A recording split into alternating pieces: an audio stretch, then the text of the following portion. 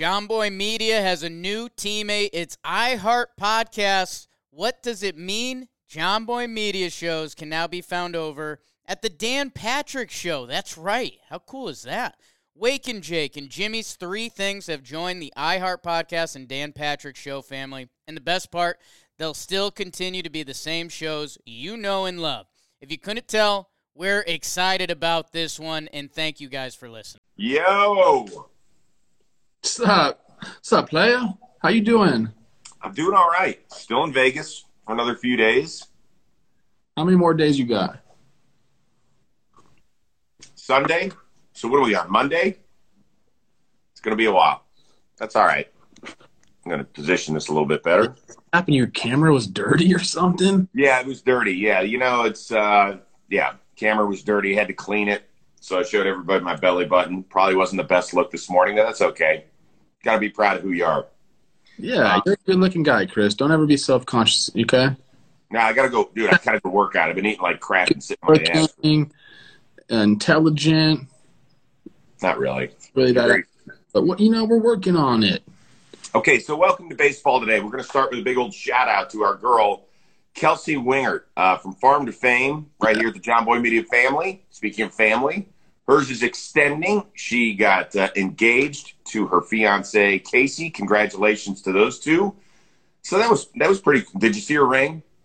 I did. I was going to say, obviously Casey, very lucky guy. Kelsey's awesome. But also Kelsey – you're lucky because that guy's like a stud. He is a stud. Good hair. He's jacked. He's a pretty good dude. Perfect. Yep. Love that. Yeah, we all look forward to meeting him. So welcome to our John Boy Media family. It's a crazy family, but it's a great family to be a part of. So unfortunately, we're going to start off with the New York Mets. And not to talk about them winning series or anything, but we're going to talk about this. Javy Baez was asked about the thumbs down gesture after the game on Sunday. He said it was in reaction to the fans booing. He said, I want to let them know that when we success, we're going to do the same thing to know how to let them know how it feels, because if we win together, then we got to lose together. When we're successful now, we're going to show you how it feels because it doesn't feel very good. Sandy Alderson, team president, came out with a statement denouncing that statement and saying we're going to have a little team meeting about it. Is it really that big a deal, the thumbs down issue, or did Alderson overreact? Yes, there's a lot of overreaction, Chris. Alderson overreacting, the media overreacting. And look, I'm a fan now. I'm one of you guys. The fans overreacted as well. I think Javy worded it completely wrong. I think that's where the fault was. I don't think the Mets were in the clubhouse saying, screw the fans, it's us against them. I don't think that ever happened. I think it was more of look, everyone's counting us out right now. Let's go out there and it's us versus the world. How many times have you heard a clubhouse come up with a mantra like that? Now, they started doing the thumbs down thing. Probably not the best look. And then Javy coming to say that turned it into this now. But if you look on Twitter, I talked to a couple dudes on the Mets. It just blew up. It's not what it was made out to be. Everybody, if you watch, I think Trevor May, Taijuan Walker, everyone, Kevin Pillar, everyone's kind of just laughing about it on Twitter because it got blown up. This isn't what it is. We're not saying F you to the fans. I don't think any player in their right mind would ever do something like that. They understand how important the fans are. So I think it was misconstrued. I think Sandy coming out and doing that, he's trying to protect, the Mets brand a little bit. He's thinking on the front office side, but I think it all just got blown out of proportion. And honestly, it's just kind of, it's Metsy. It's been that way. Things happen to the Mets for some reason that make us chuckle. I don't know if it's New York media. I don't know what it is, but this got blown out of proportion. It shouldn't be this big of a story. Okay, well, so there's a lot to unpeel here, in my opinion. I saw Marcus Stroman with the tweet that, this is the media blowing it out. Well, hold on. It was your teammate that explained the gesture. Yeah. To me, the mistake is not doing the thumbs down. And by the way, he wasn't the only one. Pillar did it. Lindor did it. We've seen some of the shots of other guys doing it. The mistake was how this has been handled by the Mets. And and they've been fumbling things for several weeks now under this current regime. Their owner screwed up by blasting their team publicly. People could say, well, he's the owner. He's allowed to do it. Of course he's allowed to do it. It just wasn't smart to do it.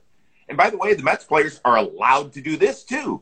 It's just not to explain. It's not smart to explain to us why you're doing it. Javy just should have been like, yeah, it's just a fun little thing we're doing as a team. And then we would have moved on. Now, it's great for us because we get to talk about fun, weird stuff like this. But it's causing a split between the players and the fans when they all should try and be rowing in the right direction. If you listen to what Javy Baez said, there's a lot of truth and accuracy in what he said. We tend to forget as fans that you guys have families, your daddies, your husbands, your sons, your brothers, and it sucks when people start railing on you and booing you because you know when you suck, Kloof. You know when you're not playing your best. Yeah, more than anybody, you know when you suck. There's so much at stake in the big leagues. I know Javy Baez has already had a good career. He's made some money. He's going to be a free agent this year. But it still hurts, man. You know, he wants to win. He comes to New York. He's from an organization, the Cubs, where he won a bunch. Mm-hmm. You know, now he's coming over to the Mets trying to do his thing. He's not performing well. I know he wants to. Performance trumps all, Chris. I'll say it once. I'll say it forever, man. If these guys were out there banging and they were doing this, no one would care. But, like, it's coinciding with, you know, like a bad stretch of New York baseball where they find themselves still under 500. He just used the wrong words, dude. Like, that's what I'm thinking here. It was just a little bit, too. It really was. Because, seriously, I think I agreed with 80% of what he said. It's just the headline is going to be that because it's players against fans. And in fact, there's a picture of Lindor standing on second base, I think, doing this, and it's all over social media. It seeped into the NFL world. Jim Irsay, the owner of the Indianapolis Colts, said on his retweet, he posted that, he said, are you giving that sign also to the 10-year-old kid who's wearing your jersey? Oof. Yeah, and so all of a sudden, it becomes a bigger issue than just in New York and just in baseball. It's going to be talked about on all the shows that don't talk about baseball because it's something so different. And then there's going to be a rift between players and the New York City fan base. And we just could have been avoided if all he had said was, it's just a team rallying cry. That's all. And also, there's not a rift between players and the fans. I bet if you went to a Mets game, right, if Baez went over to sign autographs, there'd be a million Mets fans. Absolutely. Absolutely. It's just the perception of what it is. It's not necessarily the reality of what it is. We've already talked about this enough. Okay. Can we move on? We're fanning the flame right now. Yeah, but it is interesting. I mean, we can't ignore it. You're right. Okay, but let's move on to some really, really good series. We got 4 current playoff holders right now that are playing a pair of critical series out west. Which one's more interesting to you over the next few days? Milwaukee at San Francisco, Atlanta at Los Angeles. That's a good question, Chris. I like this one, dude. I think I was going to go with, like, the rematch of the Atlanta 3-1 thing. Yep. Dodgers. There's some really good pitching matchups. I even might go to the game on Wednesday. But I'm going Giants, Brewers. I love these games. I love Counsell, and I love Kapler. I love that the Brewers are on the road throwing their freaking horses. I love everything about it. I think right now, I think these playoff matches are switched. It'd be Giants, Dodgers, Brewers, Braves. As long as LA wins the 1-game playoff. Wins the wild card, exactly. But I love this Brewers the Brewers Giants matchup. If I had to give my team right now that's going to win in the NL, like win the NL pennant, it's the Brewers. But the Giants have been that team all freaking season long. So I'm excited to see how these two teams clash up. They're actually constructed very similarly too. So this is going to be like a really fun, good brand of baseball where like all the fans should enjoy it. The old school fans and like the new school fans. Like there's really fun players on these teams, and then there's also some stuff for like the old school baseball heads. So excellent series. Can't wait to watch it, especially in that ballpark. Beautiful setting. I don't think either of us would be upset if either one of these series were the NLCS. I mean, they're that good. They're that entertaining. I would only say Atlanta, LA, because I think I think there's more on the line. The Brewers have such a substantial lead in the National League Central. Even if they get swept, it's not going to have much of an impact on anything in the standings. But every game in that LA-Atlanta series not only affects the NL West and or the NL wildcard, but the NL East as well. I know we've basically put everybody else to bed, but the lead isn't that substantial to the point where if the Braves go on a little bit of a slide, Sure. if Philadelphia gets it together, if the Mets turn it up instead of turning it down, you just never know. So that's the only reason I would say that. Yeah, what do we got right now? The lead is 4.5. Yeah, I mean, they got to win. They got to win ball games. I'm excited. I'll tell you, the pitching matchup I'm most excited to see in both these series is Fried versus Scherzer. Yep. Obviously, I have a lot invested in Max. I love the kid, but let's go coming home facing the big dog Scherzer. He's seen him before with the National, so I'm excited. Oh yeah, and Fried's really turned it around. Remember the first few months he was kind of flip flopping, a little banged up, hadn't really gotten it, but yeah. Max v Max, baby, let's go. Yeah, Maximus's. One's the most handsome, nicest person in the world, and the other one's this crazy MFer that's really good at baseball. Yes, he is. All right, I want to know which number out of these three most caught your eye this weekend.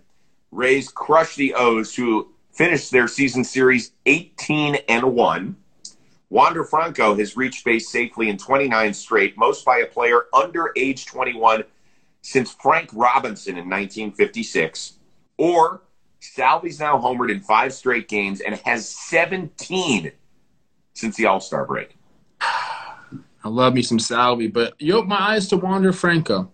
I got off to a tough start. Yep. But what he's doing now is incredible. He's 20 freaking years old, Chris.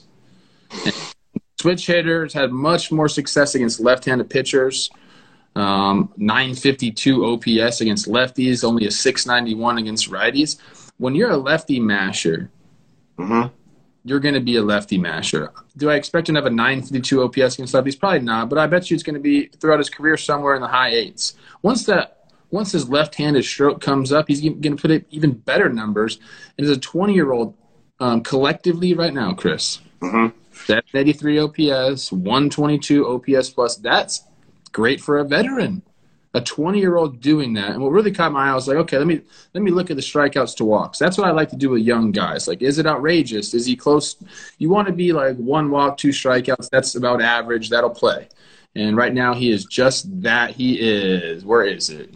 18 walks, 34 strikeouts. So he's just under that 1-to-2 ratio. And I think that's better. So Wander Franco, June wasn't great. July was a little bit better. August, he been banging. So, because everybody loves to see these superstars come up and have success. You know, we've seen it lately with Tatis and Vladdy. Like, this guy's going to be mentioned with those two guys very shortly. Well, for me, it's Salvador Perez. I have always loved him. I've always been a fanboy. I love the way he carries himself. I think he represents that organization wonderfully. To me, the Royals are honestly one of the most disappointing teams of 2021. I thought with that offense that they would have been hanging in there, at least been around 500 right now. I mean, it's been a dog shit year for them. And if I had been home, I'd be wearing a Kansas City Royals hat in honor of Salvi. So he's got 38 homers, which I believe is the most ever by an American League catcher. He has a chance to be the first catcher to lead a league in home runs since Johnny Bench did it in 1972. People forget, this is the time of year when catchers are beaten up, they're worn down, their fingers are a complete mess, their whole body's hurt. And oh, by the way, this guy competed and mashed in the home run derby. He did. And let this be a lesson to you. That does not ruin your swing. It might make you a little tired for a few days, but how good is he? 17 home runs since the All-Star break? He's the real deal. He is the real deal. And you know what you're saying, like most catchers are banged up. Like Sal's especially banged up because he plays every freaking day. Honest, dude. He was backing up Sal. He's like, it kind of sucks for me, but I have the best job in the world. I just sit there. Like, Salvi catches every freaking day. Dude. Yeah. And there's one other thing about him. most people at this time of year aren't watching a lot of Royals baseball. I do because they play the Indians 19 times a year. Watch when the pitching coach comes out, and I forget if it's I forget who it is these days. When the pitching coach comes out, he runs the meeting on the mound. Yeah. That's his place. Your boys in the chat here, Carlos Baerga, one of my guys too, growing up. Yeah. Jim Cleveland Indians. Yeah. 41% throwing runners out too. Sal still got it. He's got that hose, man. He's not afraid to throw behind runners and pick dudes off. I also love that. Check out a sequence I did with him. Yeah. Picking off the base. Carlos, it's good to have you in the chat. Huge Carlos Baerga fan. I had a chance to meet him a few years ago. I think it was out in Arizona when the Indians were playing out there. Loved Baerga, part of the mid-'90s regime that helped put Indians baseball back on the mat. And I love the way he ran. Oh, Carlos was a straight-up runner just like me, baby. So, yeah. Okay, Yankees win streak ended this weekend. In fact, they lost the series out in Oakland. Today they'll try to start anew with Corey Kluber on the mound for the first time since May. Scale of 1 to 5, how important is Kluber's return to this squad? Like, this is no disrespect to Kluber. So, I think oh, gosh. Hold on, stop. You can't start off saying it because you're about to disrespect somebody when you use that. I promise you I'm not. Okay. He can be like a 5, but he doesn't need to be a 5 importance to them. Okay. He needs to go in there and just give him some meaningful innings. He's actually had a really good year. I didn't know that I knew he came off the no-hitter, which obviously helped everything. Doesn't have a ton of starts under his belt. But he's sitting right at a 3. Well, he had a good – can we clarify that? He had a shitty April and a really good May, and then he got hurt. Yeah, he had an 8-inning pitch, 0 earned runs, and a hitter, which really helped his overall numbers. So he's been kind of up and down. Right. But you need as many pitchers as you can get going into the postseason. Obviously, the Yankees can win without him. They just showed that by winning a zillion in a row. But when you have a guy like Kluber and his pedigree, he's pitched in big games before. Look, you can go get 3 innings out of him right now. I don't think he's stretched out to go give you 9 right now. He doesn't need to be. But go eat some innings out, save the bullpen a little bit, and then we'll see where we're at during the postseason. Where is he going to slot in? It all depends on how this last month goes. If he goes off, shoot, he could be the 3. But they don't need to be that. They just need to go eat some innings up, be a veteran voice in there, and save the bullpen a little bit, because that's what it all comes down to in the playoffs is 3 main starters who they kind of already have with Cole, Tyone, and Montgomery, and then save the bullpen. If Kluber could be in that bullpen mix come October, we'll see. But I wish him all the best because I do love Klubs. It's good to see him back. Yeah. By the way, a lot of people are reminding me, it was a 4-game series. Started on Thursday. They split the 4-game set, so I apologize to all you hard-hitting Yankee fans out there. As far as how I would grade it, I would say it's about a 3.5. Okay. If the May Kluber returns, it's really going to help them. And by the way, you left out Cortez when talking about the Yankees rotation, bro. Come on, man. Because I think he's going to be a swing guy. I don't think he's going to be – like, if he starts games, he's going to be an opener. He can piggyback with people. I don't think he's going to be straight up in that rotation. I know, but, man – he's fun, though. How great would it be if he started a playoff game, like in a 5-game series for the New York Yankees? It would be an amazing story. By the way, it could absolutely happen. He could be an opener for a guy like they could match up. Totally. All right, last one. Let's talk about the Dodgers' newest reliever, Justin Turner, who apparently has been bugging Dave Roberts for years about wanting to pitch. He came in with 2 on and nobody out against Colorado in the 9th, got 3 straight hitters on 10 pitches. Were you entertained, or were you sitting there like, why are you using one of your best players on the mound? I don't care about using Turner. It was just interesting, and I'm still trying to find a reason why in a 5-0 game he decided to use a position player. And, like, he said a few things, but it didn't really make sense to me, Chris. Well, so here's the deal. I think if I read this right, and I don't know if it is, that the Dodgers have used 38 pitchers this year. Is that possible? Yeah, with the COVID stuff, yeah, I bet you, yeah. I think that's what it was. And I think they even used Kenley in the 8th yesterday. That's what I'm saying. He said, I didn't want to burn my high-leverage guys because it felt like the game was out of hand. But they burned Kenley in the 8th. Right. He, in the article that I read, says he hasn't gone 3 days in a row the entire season. Now he's burned for tonight. Yes, against a really good team. So it was a strange situation. Hey, guess what, though? It worked out. Like, it worked. he didn't have to use his relievers, and Turner got out of the inning without giving up any runs. So they had the chance, but strange. I'm happy for Justin. You get to live out a lifelong dream because that is fun. Every single position player, mind you, goes to the manager and says, I want to be the guy. I want to do that. And then what happens, Chris, is you get on the mound and you're like, shit. Now what? Everyone's looking at me. Damn it. I know. All of a sudden, all those years they've made fun of pitchers for not being athletes and not being everyday players. You're like, okay, damn, let's take something special. You hear it from every single one of those guys. But I'm sorry, maybe it's the dad in me for the reason I didn't want to see Justin out there. All I can think about is the one Canseco pitching incident where he went out there and he pitched and he needed like Tommy John because of it. Yeah, because his muscles were way too big for tendons, dude. And why was that, Trevor? Because she was probably shooting horse steroids up there. That's All right, we got to get this thing wrapped. A couple of things. First of all, what's on your hat? Because I'm reading it backwards.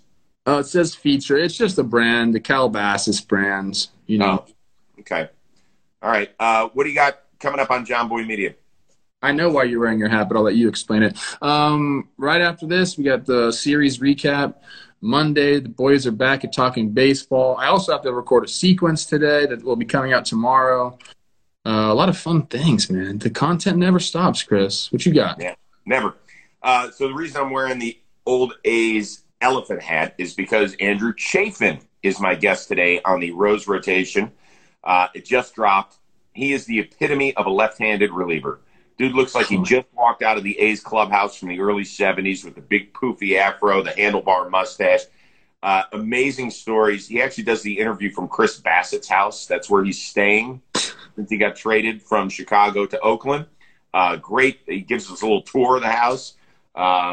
He just talks about a ton. He's really easygoing and fun to root for. And a lot of people said, well, hold on, where are your rotation guys? In fact, Giolito texted me this weekend. He's like, did I get bounced from the rotation? I said, no, Lucas.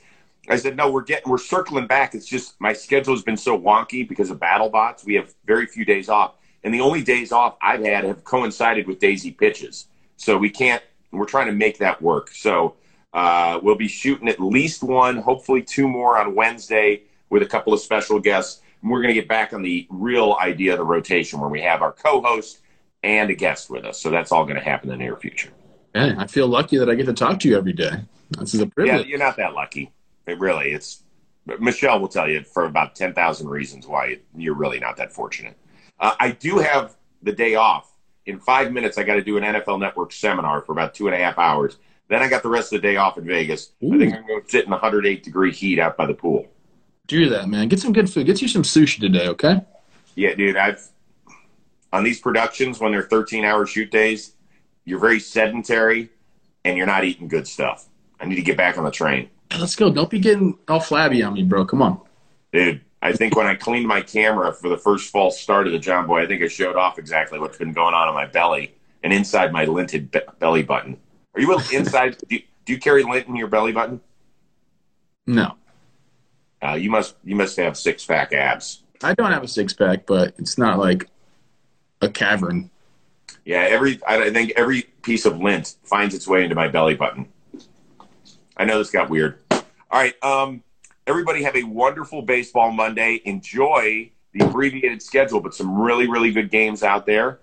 And thanks for soaking up the John Boy Media content. We really appreciate it. We're back at it again tomorrow. Same time, 11 a.m. Eastern, 8 a.m. Pacific. Okay with you? Yes. Yeah. We'll see you then. Peace out.